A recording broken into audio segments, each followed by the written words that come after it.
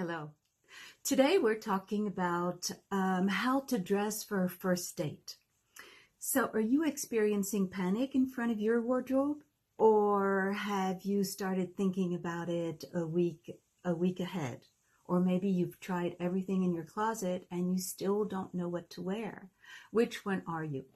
I'm Anna McConnell, transformational coach and wardrobe stylist, and I help women and trans women in any transition in their life, a first date, a new job, post baby, a wedding, any new life situation.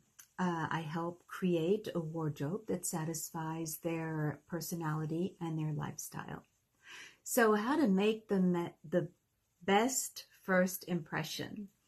The better you feel, the more relaxed you are, the more engaging you will be.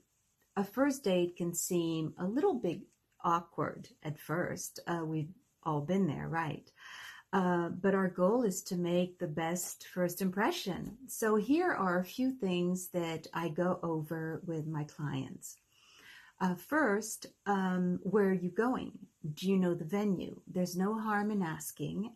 You don't dress the same way to go bowling as you would to go for cocktails.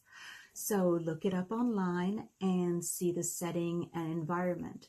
There are so many reasons to be uncomfortable. Don't let it be because you are overdressed or underdressed. How do you want to be perceived? What do you want to project? For instance, that you are an independent, intelligent, professional woman looking for a lifetime partner.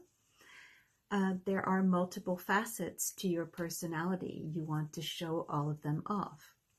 What is your best feature? What do you want to enhance or minimize? Knowing this will help you choose the outfit that you will be wearing. Confidence and attitude are so important. You don't want to fidget all night, so be comfortable in your clothes and wear something that is familiar, not a new outfit or new shoes, for example. What color do you get most complimented on? Is it the blue that makes your eyes pop or the pink that gives that special glow? Well, those are the right colors for you then. Don't give it all away. Be reasonable in what you decide to show off. Besides, there's nothing sexy about exaggeration. Be moderate in your choice of clothing, accessories, and makeup. You don't want to be too trendy either, and you don't want to be perceived or appear as if you were too high maintenance. Balance. Simple and classic is always best, even if you're wearing a pair of jeans, heels, and a blazer.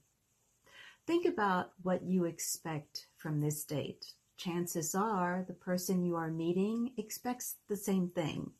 So how would you like him to dress and act? What is important to you? And mimic those feelings. Don't overshare